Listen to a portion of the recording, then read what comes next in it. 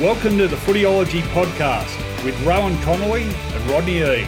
G'day everyone, welcome to the Footyology podcast. Bit of a different podcast as we come up to round four, some interesting locations none the least. From my end, I am doing this from a hospital bed. More on that shortly, but a very big hello first off to my Footyology co-host. Of course, we do this for ESPN every week. My Footyology co-host, none other than the salubrious Mr. Rodney Rocket E. How are you, Rocket? Hello, Rowan. Don't know about salubrious, but it's good to see that you look fit and healthy anyway, being in hospital. So, typical courageous East Melbourne, Chadstone man, being able to get yourself out of the deathbed. So, very good. Oh, yeah. The wilds of East Melbourne, we're known for our courage. For anyone who gives us stuff, and I'm not presuming that's anyone really, but I've had a interesting couple of days, a little bit of a brain bleed, which I've had checked out at. I'm still in the Alfred Hospital. In all seriousness, a good chance once again to pay tribute to our healthcare workers, because every time you come into contact with the hospital system, you realise what an incredible job they do. So big shout out to everyone at the Alfred, and indeed anyone who works in the hospital or the medical system across this country. You do a phenomenal job. You are truly the heroes of this country, not footballers, and certainly not people who sit here crapping on about football. We're here to preview a big round four and a bit of news to talk about, bit of football-orientated news to have a chat about. So let's waste no more time, no more self-indulgence. Let's get straight into it. On Footyology Newsfeed. All right, thought we'd start, Rocket, by having a chat about the centre bounce in AFL, because it's been noticed by a number of people that I think our umpires' ability to perform a centre bounce is on the wane. Well, we don't have the numbers, but it just appears anecdotally anyway, and certainly by my observations, we've had way too many recalled centre bounces this year, and it wastes time. And to be honest, I'm as staunch a traditionalist as anyone, but for me, it's just a tradition that isn't that important. And I remember we were talking about this when Andrew Demetrio was boss of the AFL, and he was very keen on retaining it. But to me, it's something that, you know, apart from that slow motion footage of the ball being bounced at the start of every grand final, I don't think anyone ever gives it a second thought. It would be fairer to throw it up, would save time. And it's a skill that really doesn't correlate much to the other skills required for umpiring. And I just think it's a bit of an anachronism. We'd be better off without it. What do you think? Yeah, I'm a bit like you. I've always been a traditionalist and thought keep the bounce. I don't know for whatever reason I thought that, but I think you're right. I don't think it serves any great purpose. Can go anywhere. You actually notice it more when they have a bad bounce and they've got to recall it. The other thing is, which I think is a really valid point, is that that we're losing quite a few umpires because they haven't got the skill to do that. And they don't have to do it a lot during a game, but and I think trying to recruit umpires, it's probably one of the barriers that's probably stopping some guys to be able to be umpire and keep them and retain them. So I think it's just better to throw it up. As you said, it's an even throw, makes the game even. And we don't have to recall, so we don't have to stop start. Let's call it back, especially if it's a big game on TV where there's 90,000 people and everybody's watching it, and all of a sudden, and a goal's just been kicked, game's tight. I've got to throw it back up again. No, I think we get rid of it. I don't think it'll be missed. And obviously, my main point is for the umpires that we can recruit more umpires. Yeah, no, that's got to be the bottom line, doesn't it? I mean, Derek Humphrey-Smith, I remember one example of an umpire who had very good decision-making, was very highly regarded, but he ended up sort of being drummed out of it because he wasn't a great bouncer of the footy. What annoys me about this one is I actually broke this story, Rocket, one of the few occasions I've been a newsbreaker, but I wrote this back in 2017 when the umpires first started pushing for it to be abolished. And I remember being told then there was 2 or 3 umpires who were laid up for like whole seasons because they'd had to have shoulder reconstruction because of the bounce. And people go, oh, come on, bouncing the footy. But it's quite a physical action. And the number of times they were practicing and whatever to get it right, it caused wear and tear to the point where they had to have shoulder surgery. And they weren't able to perform their jobs properly.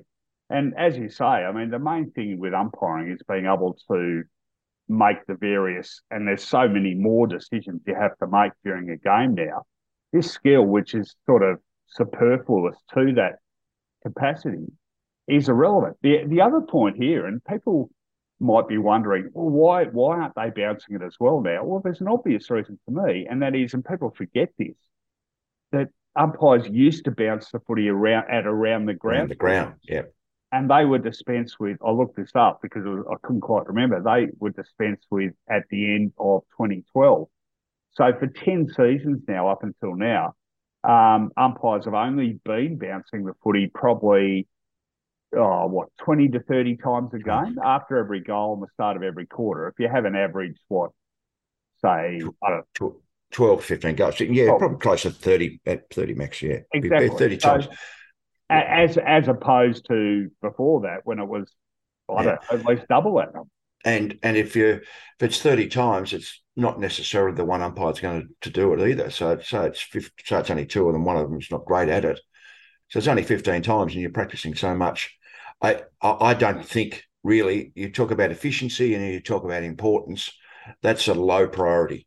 And the main priority is get your decision making right. And if you've got a good umpire who can make good decisions, that's what we need.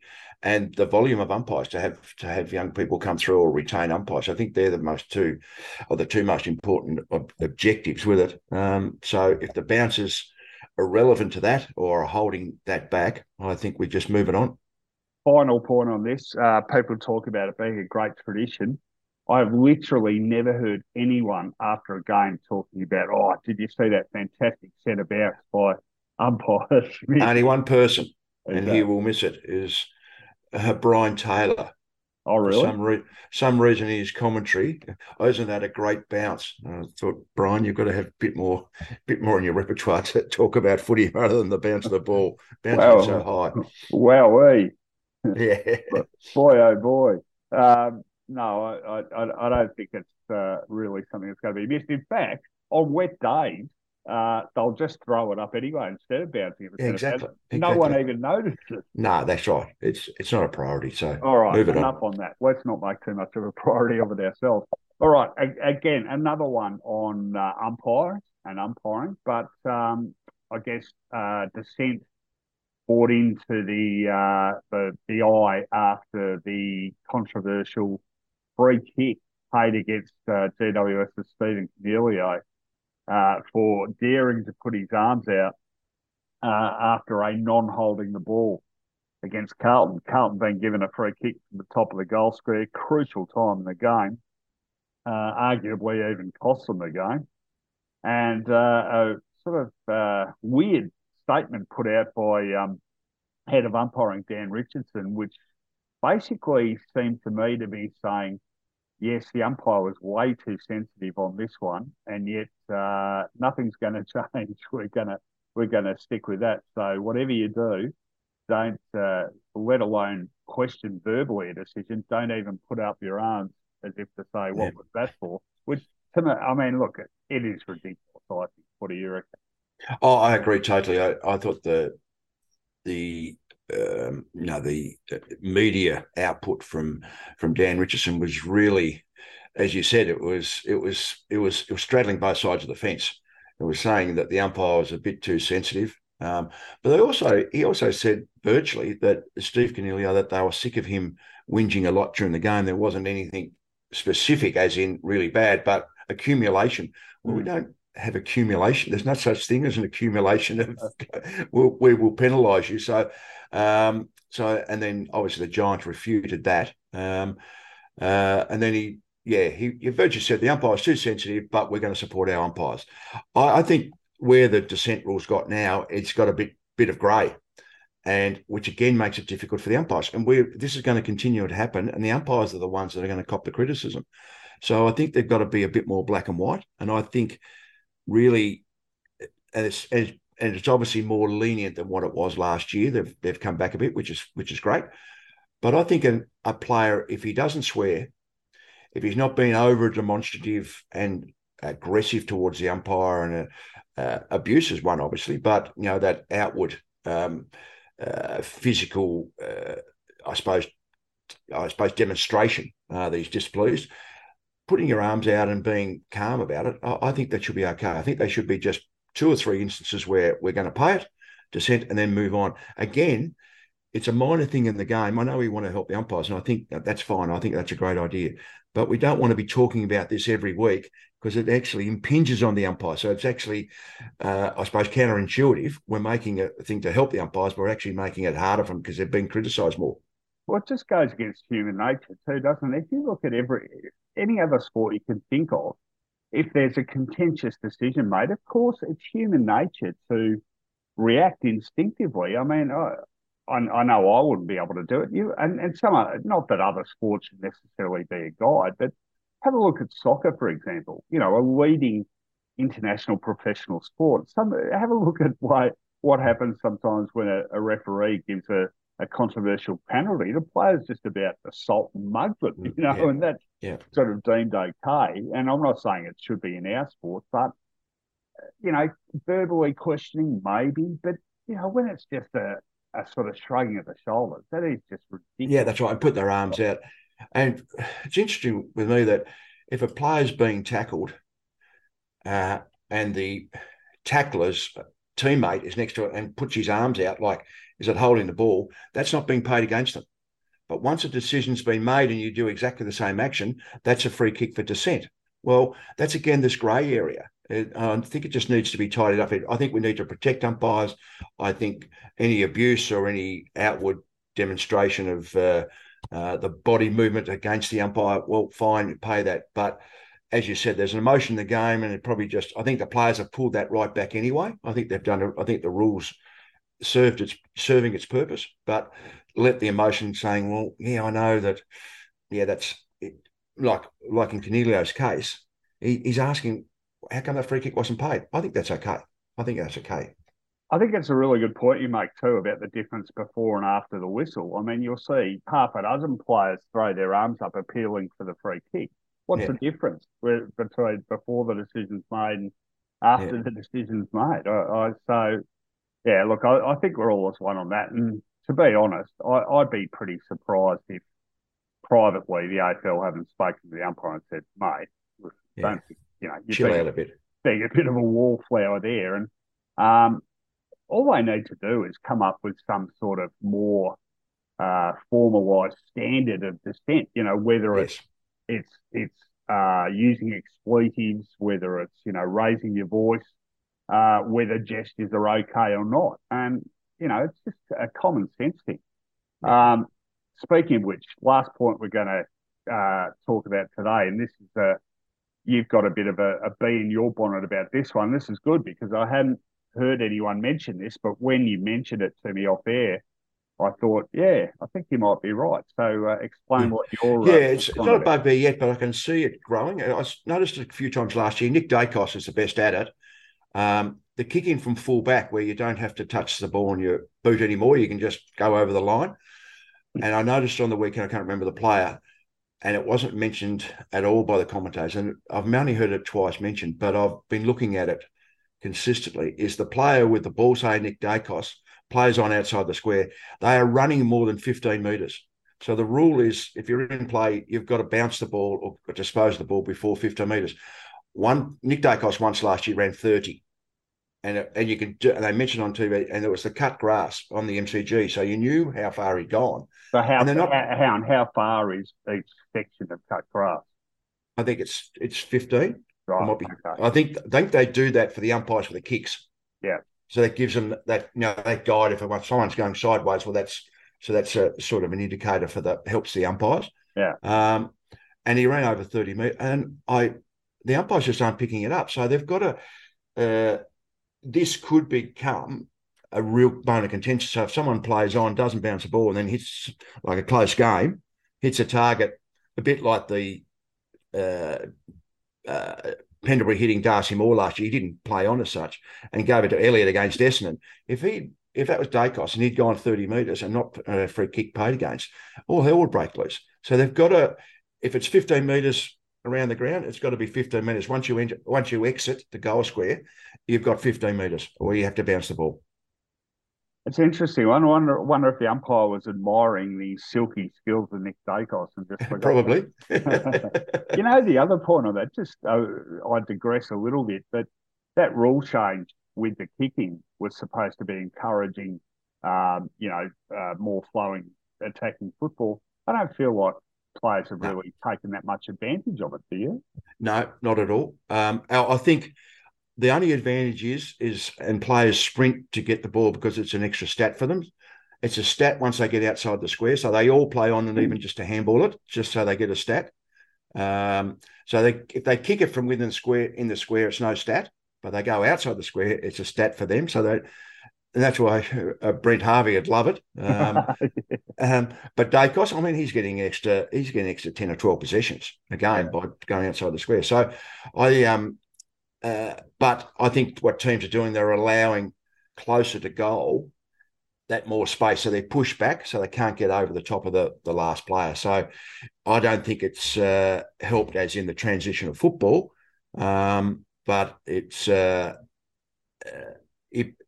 probably allows the kicking team to have a bit more space closer to goal. So they're able to hit a target first up. There's no doubt about that. Do you think had this come in the late 70s or early 1980s, our good friend Terry Wallace might have insisted on taking all the kicking to get an extra? No, he wouldn't have been allowed to. It wasn't a good kick, so he wouldn't have. He probably would have wanted to sprint there, but we wouldn't have allowed him back. Good point. All right, there's our news for this week. Time now to have a look in detail at all 9 games in what is a big Easter round 4. Let's do that. Hey guys, if you like the Footyology podcast with Rowan Connolly and Rodney Eade, you'll like the ESPN Footy podcast with myself, Matt Walsh, Jake Michaels and Champion Data's Christian Jolly as we break down all the big storylines in the AFL. On Footyology, previews with Punch. Round 4 kicks off at the Gabba in Queensland with, they've had this before on this equivalent occasion, actually. Good Friday Eve, I guess we'd call it. Thursday evening, 7:35pm, Brisbane taking on Collingwood. Brisbane, bit of a disappointing start to the season for the Lions. The Pies, in contrast, absolutely flying 3-0 and the talk of the football world. Interesting challenge for the Pies. They have lost their last 4 against Brisbane after having won 9 of the previous 10. Their record at the Gabba isn't great of late either. They've lost their last 4 at the Gabba. That includes a final, 2 against Geelong, 2020 semi-final. Collingwood last won the first 3 games of a season back in 2011 when they were a terrific side, of course, grand finalists that year against the Cats. A bit of a look at personnel and who's in, who's out in a second. But, wow, this shapes as a great game, Rocket, and a really good test for Brisbane, who, if they drop this one, will be 1-3 and in a fair bit of trouble. Oh, for sure. I mean, my selections have been horrible and I'm going terrible at it. And I've tried to put some logic and science to it and it's not working. So I think we've got to throw the rule book out the window. Yeah. And I mean, on form, you've got to pick Collingwood. But as Brisbane showed after round 1, there's the bounce back factor. They were terrible last week. Heat's on them again. And at home, they just, they love the black shorts. Do they just play well at home? So that's the one you've got to take into account. I think obviously Danaher and Cameron and Hipwood are the 3 who are so up and down and seem to be barometers in how they go. So when they team plays poorly, they play poorly. So I don't know which come first, is the chicken or the egg there. But Collingwood's form has been terrific. And as mentioned 2 weeks ago, the biggest concern, or my biggest concern, was Collingwood was rucks. Now they've lost two of them, and Cameron's been in good form, but Cox is out as well. Now, if that's only for a short amount of time, I think they can cover. But I don't know long term whether that's going to be able to cover against the good side. So that's going to hurt them at some stage. Whether it hurts them this week, I'm not too sure. I was going to say personnel is a massive factor in this game. Now, in contrast, Brisbane faring pretty well in the injury front. Daniel Rich, he's got a test coming up on a quad, wasn't there last week. Darcy Gardner, interesting. He had off-season shoulder surgery, ankle problem a month ago, now being listed as potential to return, but maybe not immediately. So we'll just have to wait and see on that one. As you mentioned, though, Darcy Cameron, the real issue there, going to be out for up to 10 weeks with a knee injury. Mason Cox, that hematoma. Lipinski, of course, he's out till the mid-season bye, and Jeremy Howe. The ruck situation, it's diabolical, and that, to me, shapes is pretty crucial up against, the big boy, Oscar McInerney for the Lions. How do you see that panning out? Yeah, well, McInerney was quite good against the Demons the other week. I know Gawn got injured, but against Grundy.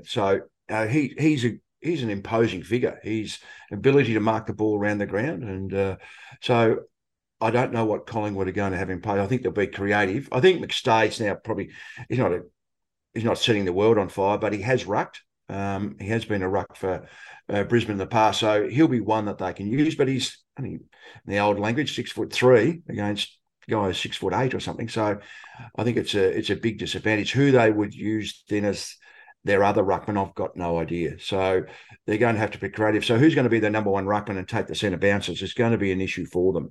But do they set up around the stoppages for a loss, which is a good way to set up. So Pendlebury's good. Adams is tough in there. DeGoey likes to be on the fly, so he's probably got to change his style a bit inside.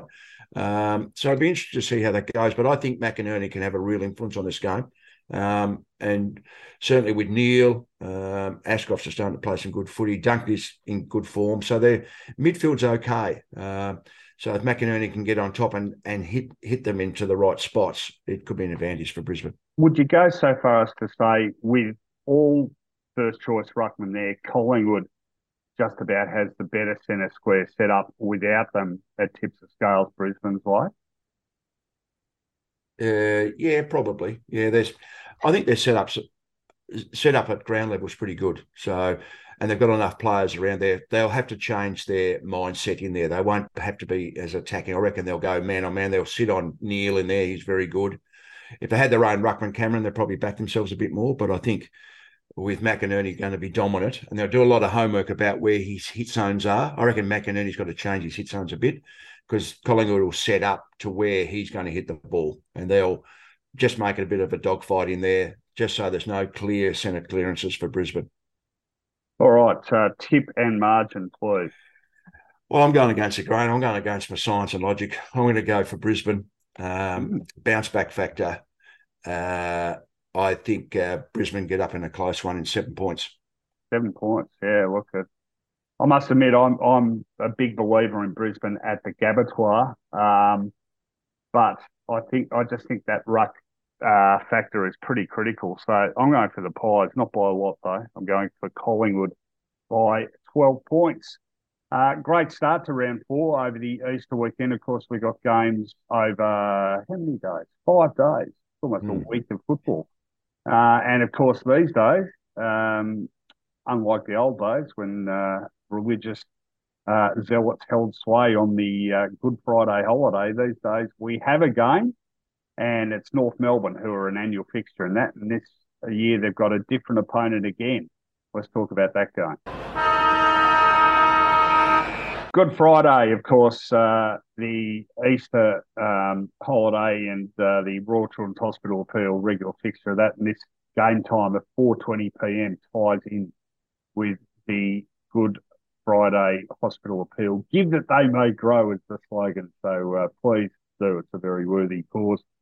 North Melbourne taking on Carlton Friday, 4:20 p.m. at Marvel Stadium. We've had 5 of these Good Friday games now, Rockets, and North's record in them is pretty ordinary. I'm going to say there hasn't been a close one, is it? Well, there was actually. They lost one of them. I think the second one they lost to the Western Bulldogs by 3 points. Maybe even the first. Actually, I think that was the first one. They've lost to Essendon. They've lost to St Kilda. They got absolutely hammered by over 100 points against the Bulldogs in one of them. So they played the Bulldogs 3 times. The record 1-4. This one, however, is against Carlton. So how do the Roos fare against the Blues? Well, this is the more encouraging thing. They've won 6 of their last 8 against Carlton, although the Blues have won 2 of the last 3. The other factor of interest here, I think, in terms of venue is how do the Blues go at Marvel Stadium, where once upon a time they were pretty ordinary, but they have won 6 of their last 7 games at Marvel. A bit of an indicator of them as an improved side generally, but they definitely play this ground better. Disappointing for the Roos last week, or disappointing particularly for Alistair Clarkson, losing against his old side. And the Blues, they left it late against GWS, but got over the line. And good signs for them in terms of their capacity to win the close ones now instead of eternally losing them as they did last year. Your initial thoughts on this before we have a look at injuries and personnel? Initial thought is the Blues. I think it's going to depend on it's certainly going to depend on the personnel. If LDU and Simpkin are back, Simpkin probably back from the suspension, obviously. I mean, 2 quality players. So Logue is out. But the Blues, they held on pretty well last week. They kicked inaccurately for goal. They're terrible at goal. They'd have to be the worst team in the competition. Harry Mackay, that's why I've got the question on him. He's just never confident of kicking a drop punt in front of goal. So is he a good full forward? Probably not.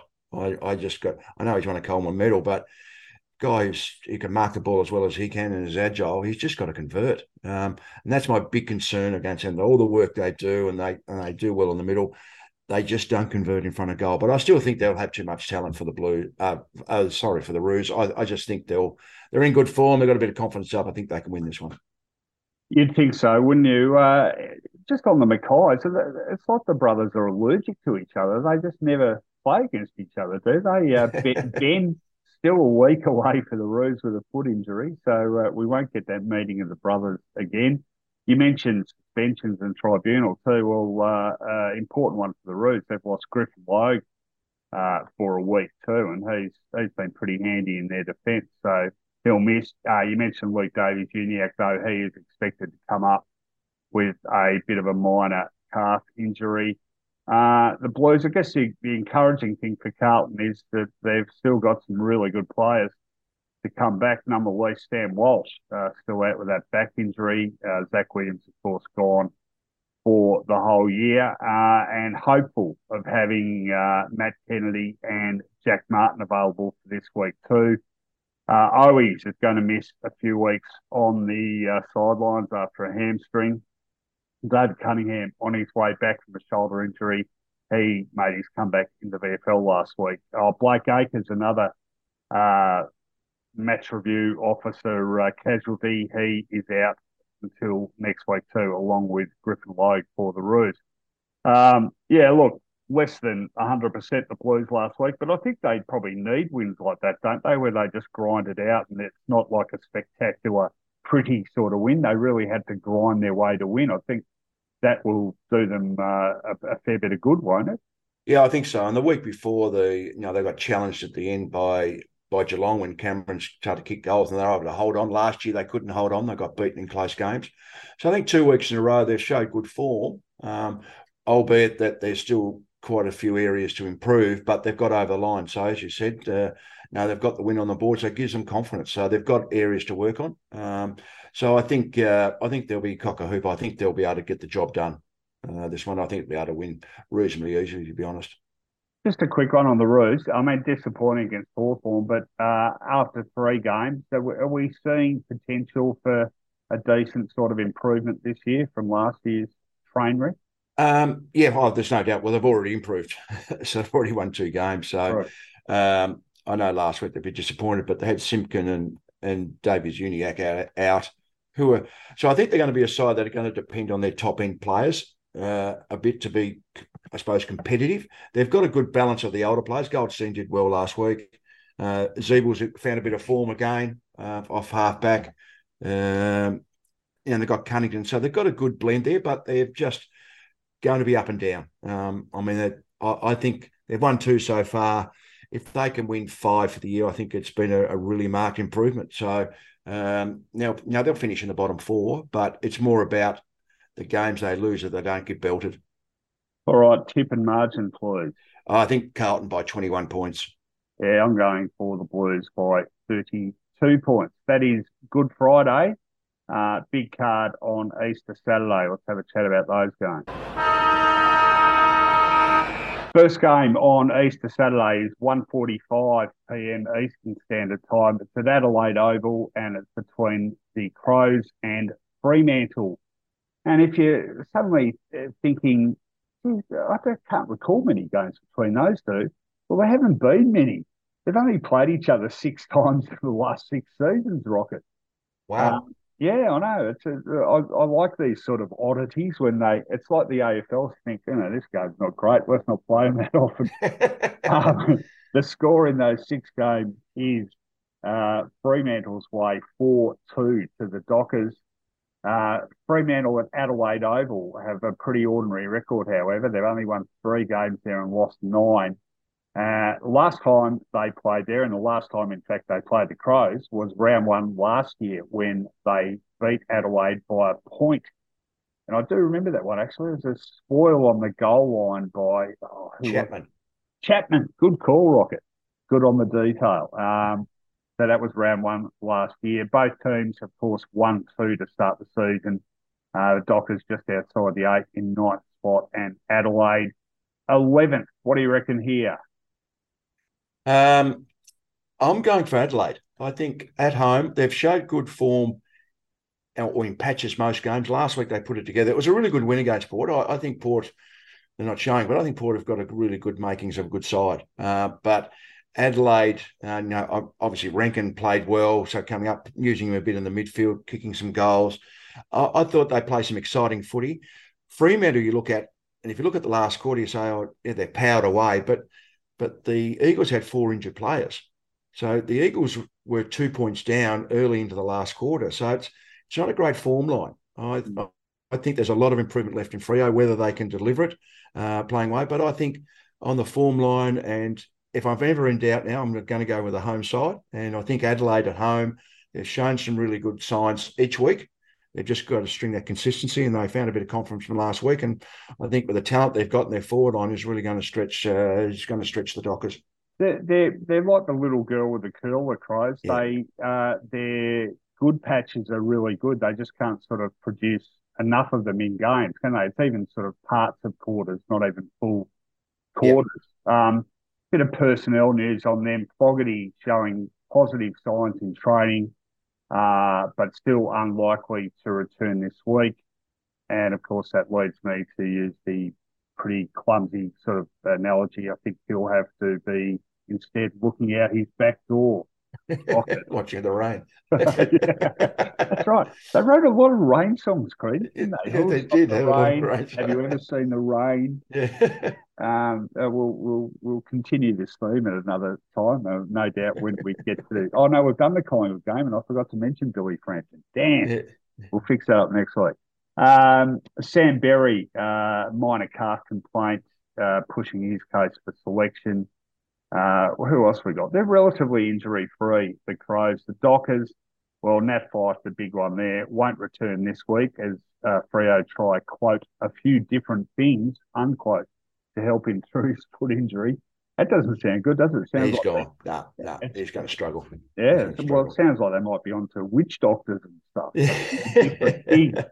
How's that for a good medical? So they don't trust the medical profession. You went to your doctor and he said, "I'm going to try a few different things, but I can't tell you what it is."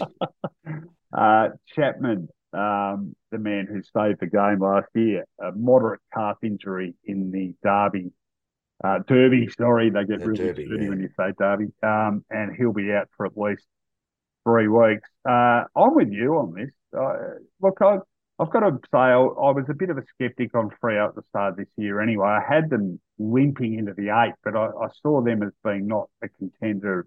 The other 7 teams in my 8 were, and I've seen nothing to convince me otherwise. They're still impotent up forward relatively. They're still a bit unreliable, still a bit flaky. I'm just not seeing much encouragement there at all. And Adelaide, in contrast, I think, Adelaide's highs, I think, are potentially sort of higher than Fremantle's highs. So, for sure.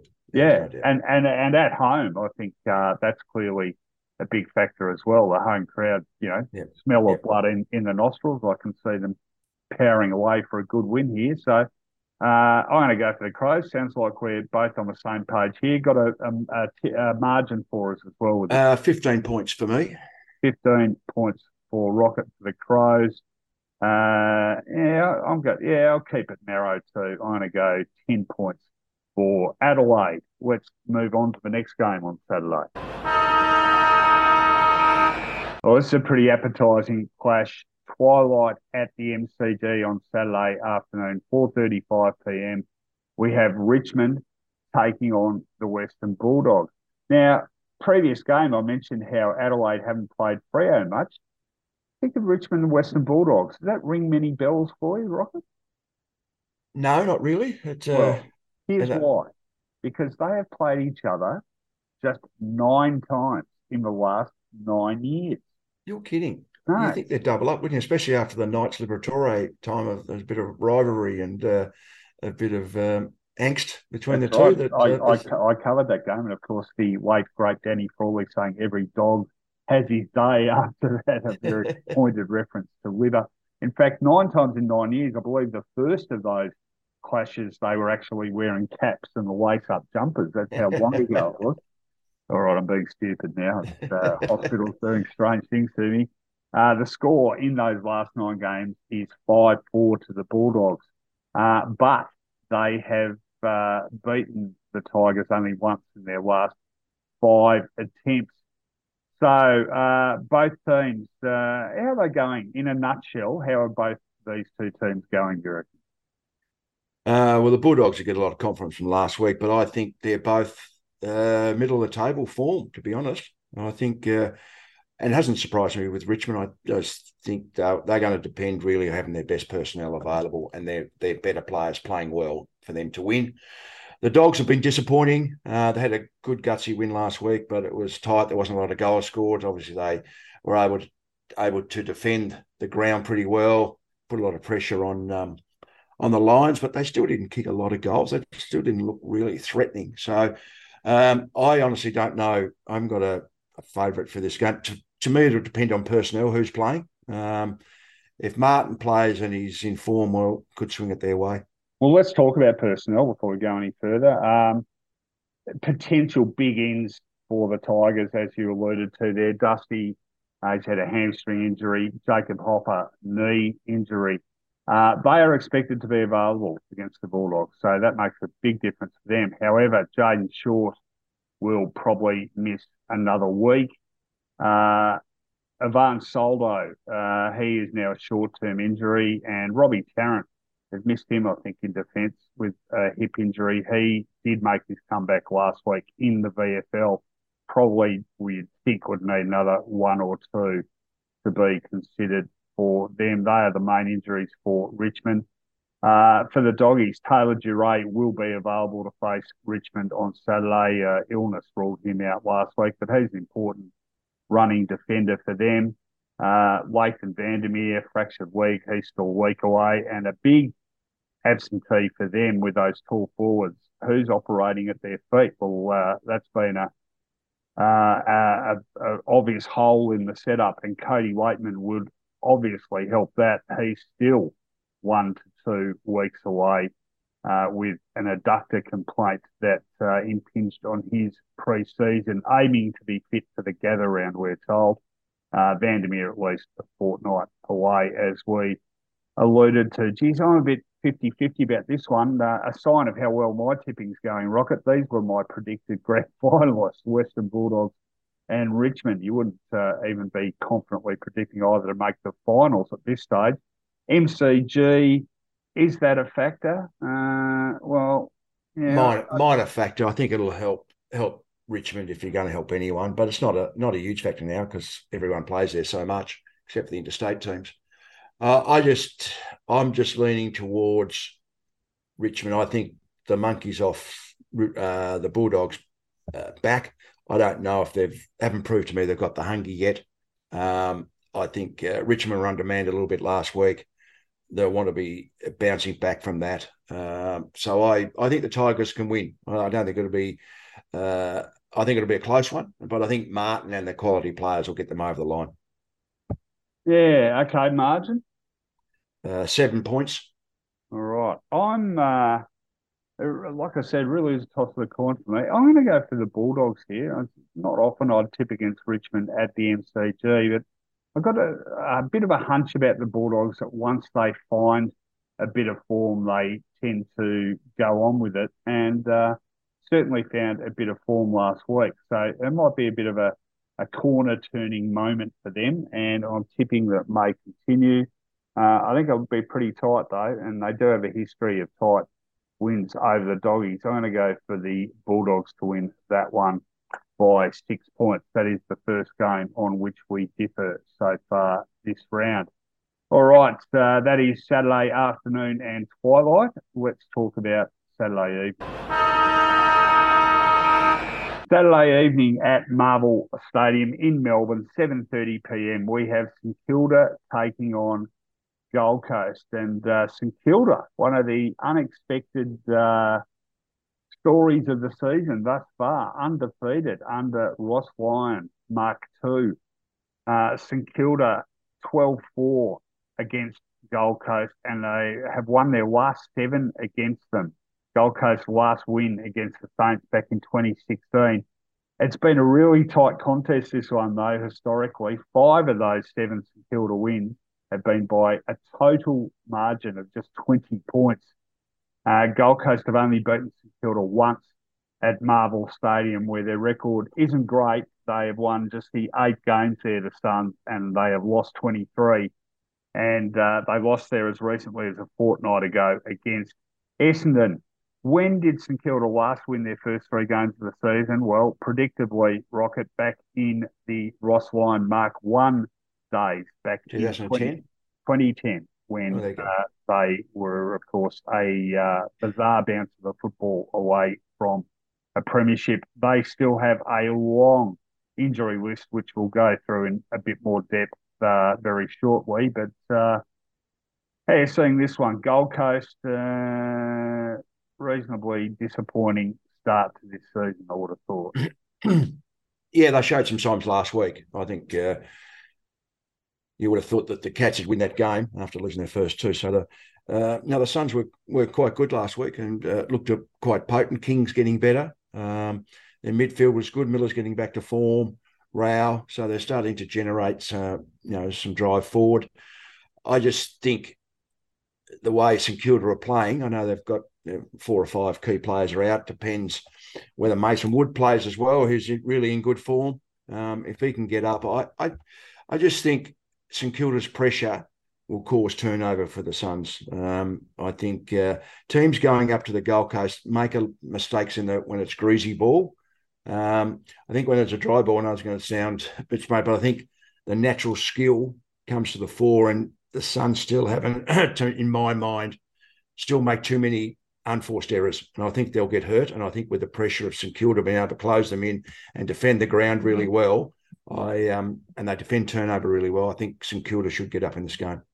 Yeah, it's a good point. I mean, I watched that Gold Coast Essendon game a couple of weeks ago pretty closely, and Essendon certainly upped the ante in the final quarter in terms of physical pressure, and Gold Coast, to be honest, just wilted. As you say, look, pretty encouraging to have a good win over the reigning premier, but at home, running on top of the ground, get a bit of a sniff. It's easy to do that. It's another thing to win away against difficult opponents. And St Kilda, not unexpectedly, being coached by Ross Lyon, they consistently are showing themselves to be physically and structurally a tough side to break down, aren't they? And sort of a vindication of Ross's essential coaching mantra, isn't it? Some of us, and I'll put my hand up here, have wondered whether the game had sort of moved past his, sort of obsession about defence a bit, but the fundamentals, and we're not talking about scoring here, we're talking about how teams defend without the footy, sort of man to man. And as a system, it works pretty well, the Ross Lyon strategy, doesn't it?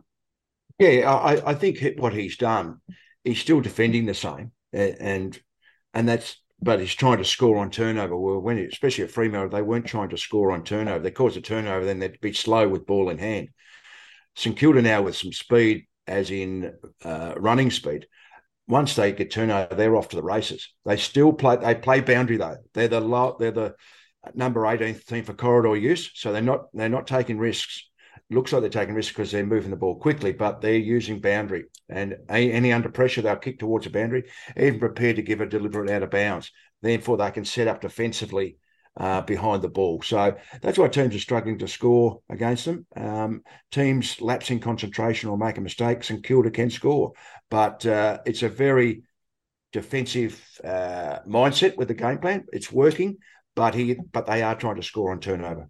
It's a good reminder, isn't it, that, you can talk about a game style being deficient, but that doesn't necessarily mean you sort of throw the baby out with the bathwater. Yeah. It's often just a tweak here and a tweak there. Exactly. So, and they've their personnel, his coaching effort, as he says, and there's a lot of effort at the moment. They're sticking to their roles. They're playing their plans. Everyone's in sync. And at times the opposition get a bit of a run on, but they're hanging tough at the moment. Some no-name players we don't know a lot about, are actually contributing pretty well. So it'll be interesting when these so-called players, their injuries come back, who they will replace. Steele would get back in, King would get back in, Membry would get back in. I don't know about the others. Because everyone's playing their role and doing well. That's often a difficult one, isn't it? Because the names become available, but they sort of upset the rhythm that's created in their absence. That's right. Will be interesting. Still a lengthy injury list for the Saints, 14 on it this week by my count. They dodged a bullet with Mason Wood, who's been terrific for them. He injured his shoulder against Essendon, but still a chance to come up for this one. Jimmy Webster, he's had a shocking run with injury. He's going to miss more than a month with a fractured cheekbone. Jack Steele, at least 3 weeks away from coming back from a broken collarbone. The big one for them, Max King, he's probably looking at not coming back till the second half of the season. So they may do pretty well.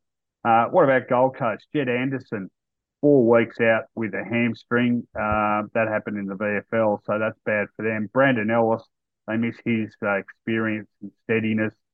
Slow comeback from a calf injury, the old man's injury. Connor Buderick, knee to be confirmed. Sam Flanders, he suffered a medial ligament injury during the win over Geelong, and he's going to miss 6 weeks. So some concerns for them. Like I said, their record at Marvel, not great, and lost there again as recently as a fortnight ago. I can't see any reason why the Saints, having won their first 3, are going to drop this one. What's your tip here, Rocket? Yeah, I think so. I mean, if Wood doesn't play, it puts another hole in their team, but they've seemed to cover that pretty well. So Witts is a really good player for the Suns. So Marshall's got a big job there to be able to nullify his influence. If the Saints can nullify Witts and Miller's influence around the ball and maintain their effort with their pressure, I think the Saints can win this and probably win it going away in the end like they did last week. So probably by 19 points. I'm going for the Saints by the best part of 5 goals, 28 points for me. Well, the other Saturday night game, looking forward to this one. Sydney taking on Port Adelaide at the SCG, 7:30 p.m. Interesting head-to-head stats on these two. Sydney did win 13 out of 14 games against Port Adelaide from 2006 to 2016. The Port has won the last 6 meetings against the Swans, including 2 at the SCG. Their record at the SCG overall isn't that good. They've only won 5 and lost 12, but like I said, have won their last 2 there. back in 2018. So haven't played there for 5 years. So there's a bit of each way there in terms of history and the venue. Is that good? Is that bad for the visitors? Let's talk quickly about some injuries here. Both sides, not disastrous injury list. Little change for the Swans. Injured quartet of Hickey, Reid, Fox, Clark, still a little way away. Port Adelaide, only two on the official injury list for them. Lockie Jones with a hamstring, he's got a test, and Trent McKenzie ankle injury, and he's recovering quickly, and I think is a chance to play this week. In fact, both of them a chance to play this week. Pretty disappointing week for the Power Rocket, losing that showdown to the Crows, and ditto for the Swans, who that was a strange game against Melbourne. I thought they were holding their own there, but they just completely collapsed in the last quarter, and that's becoming a bit of a disturbing trend for the Swans, raising of the white flag when they're looking down the barrel. Yeah, because they fought back really well and got within 8 points or 6 points or what it was in that last quarter, and they conceded the last 6 or 7 goals. They just stopped to a walk, which was, as you said, is unusual for them. I think they'll bounce back at home. I think they play that ground really well, as you mentioned before. Port haven't played there a lot. Obviously, the drums are beating in Adelaide, as they normally do. They seem to come from within a bit. Treadray's obviously got a thing against Ken because he moved him on and didn't like him, so it's a payback and carry the one from Treadray. So up against Kane Corns, who's Ken Hinkley's wingman. And that's right. So you've got them against each other. But unlike Adelaide, to have sort of small personality-based. But it's only 3 games in the year. I mean, you shouldn't be calling for the coach to be moved on now. It's a ridiculous statement. So Ken's a good coach, but I think if their draw had been a little bit more, last week they should have won. They needed to. That's the one it's a coach killer in many ways. I think Port Adelaide aren't a very fast team. So Sydney ground might suit them. They get done for speed, and Adelaide beat them for speed last week. Wines struggling a bit, but he's not quick.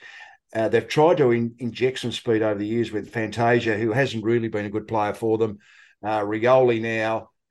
Boak's getting that bit older. That's their biggest issue. They lack a ground speed. So playing at their CG might suit them, but they haven't played there a lot. So I think Sydney on the bounce back, Sydney playing at home, knowing how to play the ground with the crowd. I think Sydney will win this one. I think they will as well.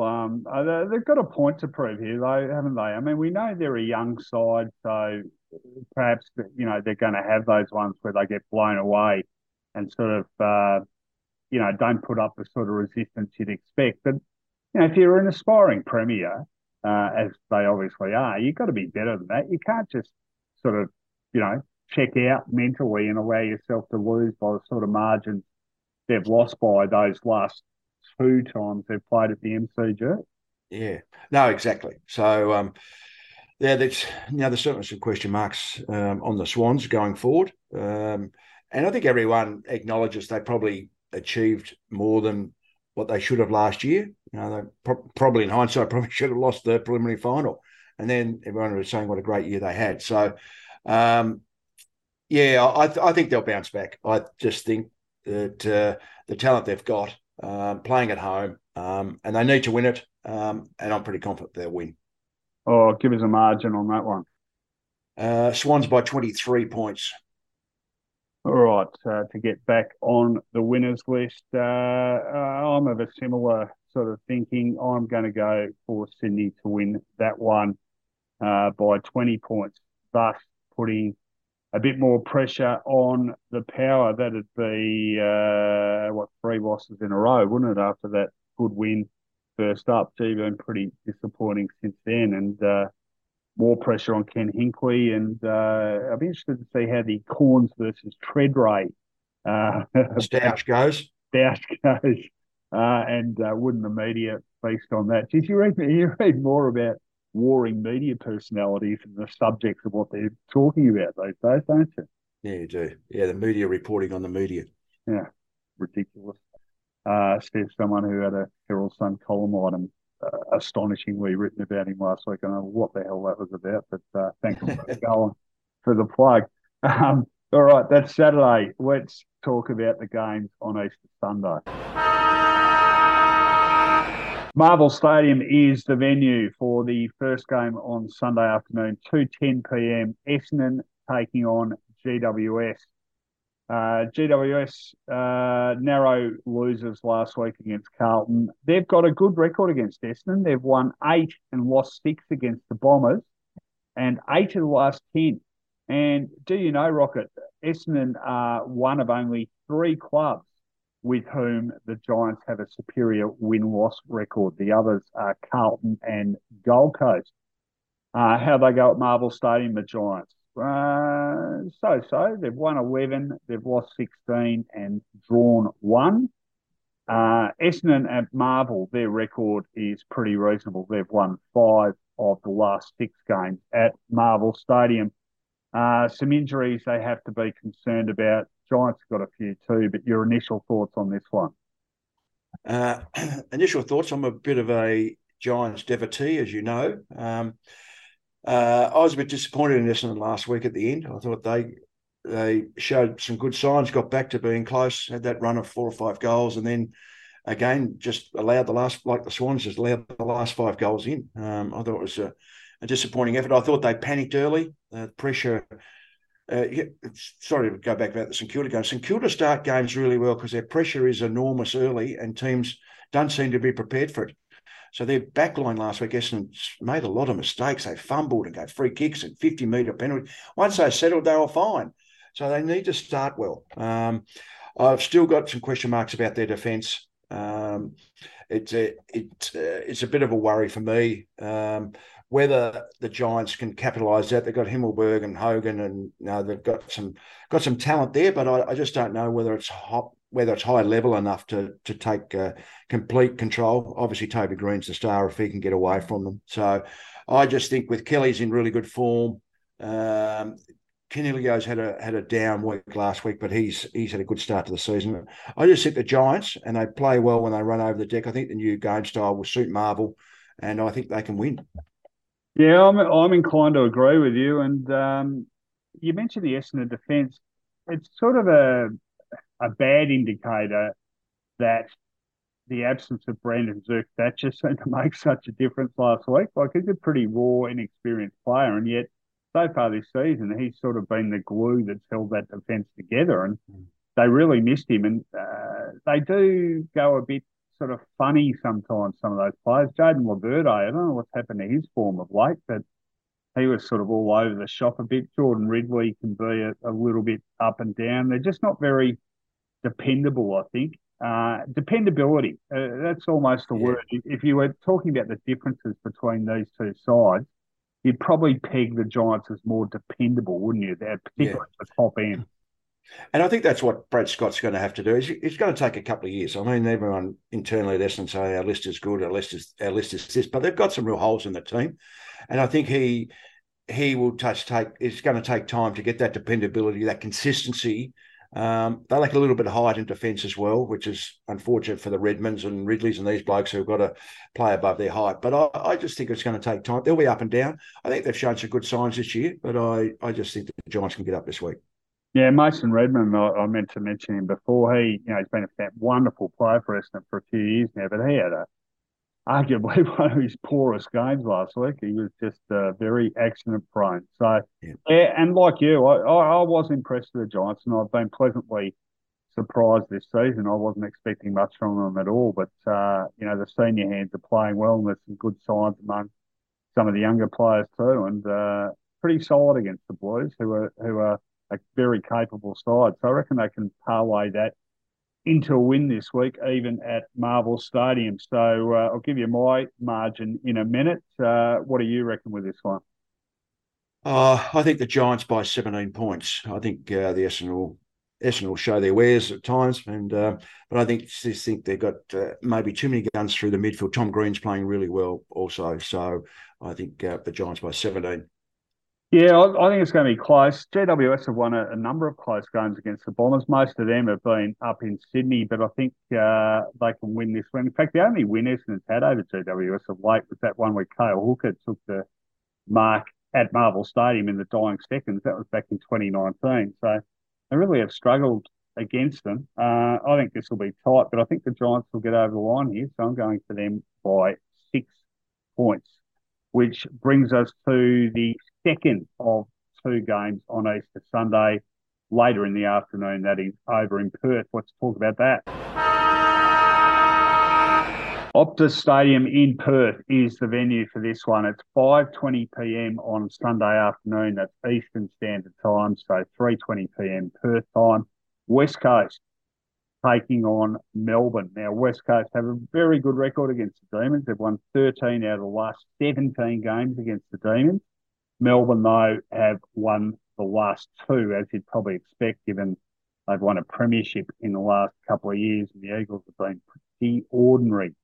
An important factor here is the venue, Rocket, because Melbourne like this ground and they've performed well at it. They've won their last 5 visits to Optus Stadium, where their record in total is 6 wins and just 3 losses. West Coast, in contrast, you'd expect them to be very, very good at home. Well, they've been pretty ordinary everywhere, and confirmation of that is the fact that they've lost 14 of their last 16 games, even at their home of Optus Stadium.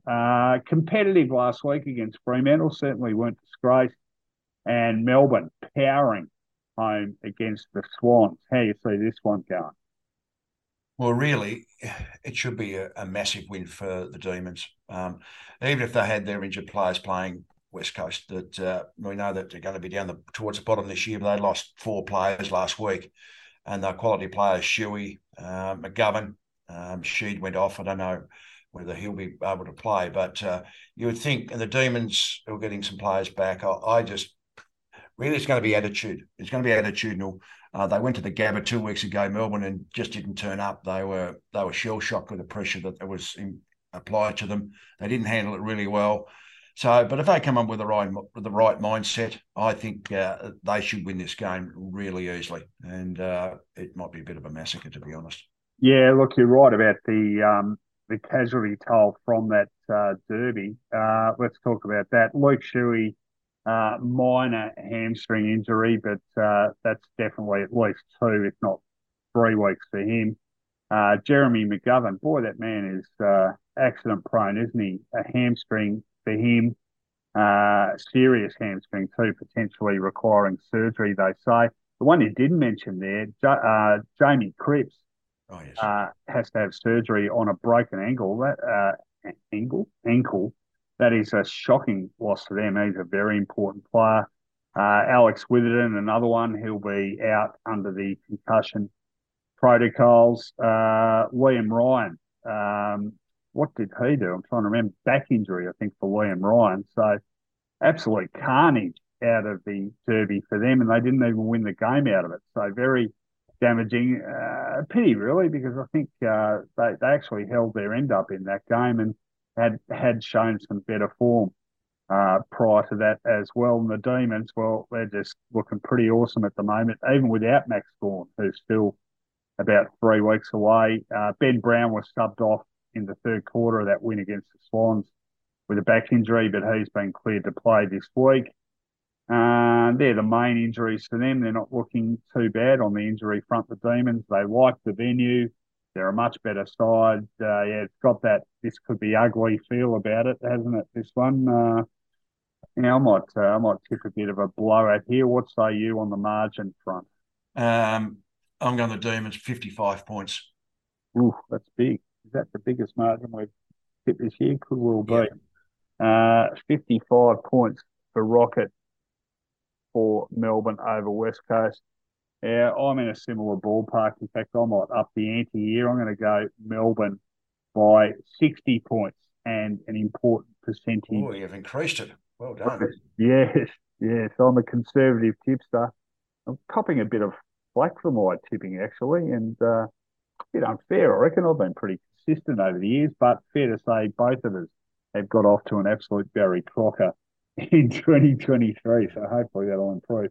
So Rocket Melbourne by 55 points. I'm going Melbourne by 60 points. That leaves one game only for round 4, and that is another annual Easter favourite. It is Geelong and Hawthorn, Easter Monday. Let's have a chat about that one. 3:20 p.m. Easter Monday sees Geelong taking on Hawthorn. Fantastic modern day rivalry, of course. That era after, well, including the 2008 grand final, and for about 5-6 years after that, they were you just couldn't separate them. Always close games, but they not quite the same sort of pizzazz about it of recent times, but still pretty decent games. And the Hawks actually upsetting Geelong last year, which in retrospect was a real shock, given where both of them finished. And their last 8 meetings have been split evenly, 4-4, which might surprise people. Terrible start to this season by Geelong. When was the last time a reigning premier lost its first 3 games? Well, you've got to go back to North Melbourne in 1976, who had won the 75 grand final. I can see a smile on Rocket's face, and it's because I guess so. They made the grand final though in 76. Well, I was about to allude to that. They did make the 1976 grand final, where they came a cropper against Hawthorn, which included a pasty-faced 18-year-old Tasmanian teenager called Rodney Eade, who starred in that game. No, actually, I got starred. How did you play in that game, Rocket? It was only about your 9th game, wasn't it? Was my 9th game, yes. So very lucky. I didn't touch the ball in the first quarter. Right. So you're wondering about because I played on Wayne Schimmelbusch, which he normally played half-forward flank, but Peter Knights generally did the job on him. So they played Shimmer on the wing. So I was more worried about him not getting a kick than me trying to get a kick myself. And then fortunately they moved Shimmer to try and get him to in another proactive role, and did okay for a kid, really. Just the last 3 quarters was okay. Yeah, I mean, Peter Knights was an absolute star in that game. And I do remember, because I was there, Lee Matthews just about killing Barry Cable. Was it? Yeah, it was Barry Cable. It just about knocked him into next week. He didn't get away with anything in those days. I think he got Keith Gregg as well. So sorry, I was Keith Gregg ran back in for a mark, and he hit him. He bumped him. He was back. Correct. It's a bit like the Ablett dipper one. Keith Gregg was always getting. Remember that famous on Ray Card down at Geelong? Swapper got him a beauty. Poor Keith Gregg was always copping it, and if he wasn't copping it physically, he was copping a spray from his coach as well. Anyway, I digress, not unusually. All right. Last time the Cats lost their first 3 games, by the way, and here's a good omen, was 2004, when they recovered to make a preliminary final. And really, 2004 was the first year of their elevation to a consistently high-performing team. So maybe there's an omen in that. But it's it's been an ordinary start by the Cats, Rocket. What do you put it down to? Well, we don't really know. I mean, you don't know unless you're inside the 4 walls. So you surmise, is it hunger? That's the first one that comes to the thing. Age, everyone talks about, but they were old last year. So I think, and people are saying Selwood would lift him, but he was playing off the bench. He missed games last year. So I think all those things are a little bit, probably the hunger, because Dangerfield, slow start, did okay last week. You know, his numbers were good, but doesn't have the same impact. Hawkins is struggling because he hasn't had a pre-season. They've probably played him too early. Cameron's looked dangerous, but it's their support players, Myers, Close, other players around, Atkins, Holmes, haven't done a thing. So everyone last year, when we spoke about their guns like Smith and Hawkins and Cameron and et cetera, but their other players were all playing vital roles and they're getting nothing from them. Stewart came back and did well. DeConing's now injured, but it's a team that's an old team. The hunger's down a little bit. That's relying on 6 or 7 players, where before they were probably getting output from 15 of their 22. It's a good point. And if you were talking about hunger being a problem for them, you would have expected that to be an issue more among the senior players who'd been to the mountaintop, wouldn't you? Not the young guys who were getting the first taste of it. Yeah, exactly. So these, in the past, a Cam Guthrie has jumped up. They've probably been, he didn't play the weekend, but disappointed that Parfitt hasn't grabbed his opportunity. So these players, Cam Guthrie has done that. These other players who've been there 3 or 4 years, they've got to elevate their game.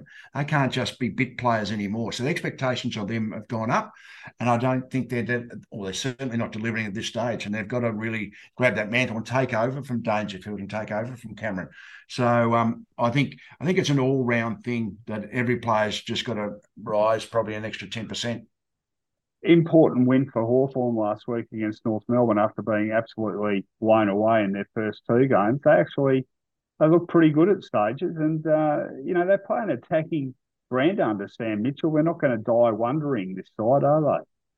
No, and like they did against Sydney on a small ground. They had some turnovers and got smashed by the media about taking too many risks. I think even David King said they're arrogant. Well, I think that's drawn a long bow. They show some good signs. Like everyone, Mitchell and O'Meara have gone. They were 18th for centre clearances last year. They're equal first this year. So far, it's only a small sample. So that's not their issue. That's not their issue of the older players going. So it's in other parts of the ground and being consistent. But Will Day's really jumped up in the midfield. He's playing some really good footy. Mackenzie's been a really good find as a young lad as well. So I think they've got the makings of a pretty good side. They'll be up and down, and they'll get belted along the way as well. So so I think there's some good signs for the Hawks. So I think by the end of the year they might only win 5 or 6 games, but I think there's some positive signs for them. And Mitch Lewis, of course, has been a big absence for them, but getting closer to a return, maybe just a couple of weeks away for him now. So yeah, that's right. Now, I mean, he's a big loss from them. I mean, everyone spoke about LDU and Simpkin out last week, but Lewis was out. So it sort of equals to a fair degree. So, yeah, I think the Hawks are doing okay. It's just to be able to – they play an attacking game. It's that entry inside 50 is the money kick, and then to be able to convert goals, because if they don't and the ball rebounds, comes back the other way, they're a chance to get scored against. But if they can convert, Geelong generally defend really well. Stuart Back is going to help them. But if the Hawks can find a way through, it gives themselves a chance to win. So are you game enough to back them, Rocket? It's a good question. No, I think the Cats will be smarting. I think with the narrative around and the criticism that it'll spark something in the Giant. I think that they'll bounce back. I think the Hawks will give a good account of themselves for a while. I just think the youngsters will probably fall away in a big game. So give us a margin. Cats by 13. All right. It's got that sort of must-win feel about it for the Cats. If they're zipping 4, then they really are in trouble, whereas at this stage, I think there's still a chance of getting back in the ball game. So I think I'll get the job done, not necessarily by a lot. I'm going for Geelong by 24 points, which brings us to the end of a massive Easter round. Of course, games spread across days from Thursday to Monday. Always a great occasion, Easter. So enjoy your footy, everyone, whether you're there or whether you're just spending time with your family, or whether you're like me, stuck in hospital, although hoping to get home the next couple of days. In fact, I forgot at the top of the show, Rocket, to say, just in answer to the obvious questions, the biggest surprise out of this for me was I had to have a brain scan, and they actually did find something in there, which came as a revelation to many people, none the least myself. Oh, gee, I'd heard the rumour that they had a brain scan, you actually got a refund. They didn't find anything. Oh, you got your money back. You got that from Big Dipper's joke book circa 1978, no doubt. Right? Come on, mate, don't get touchy. No, it's good to still be here, I've got to say. And once again, on a serious note, absolute legends, the staff here at the Alfred Hospital. So thanks for putting up with me, everyone here, and making my actual ward and room here a de facto recording studio. They've gone above and beyond the call here. So thanks everyone for letting us get this episode out, and hopefully back to more ordinary recording environment next week. Happy Easter, everyone. Thanks to you, Rocket, and we'll catch up again next week. All right, mate. No worries at all. All the best. Hope it's a great round, and hope for your health is back to 100% and you're out soon. Thank you. Much appreciated. We'll see you next week, everyone.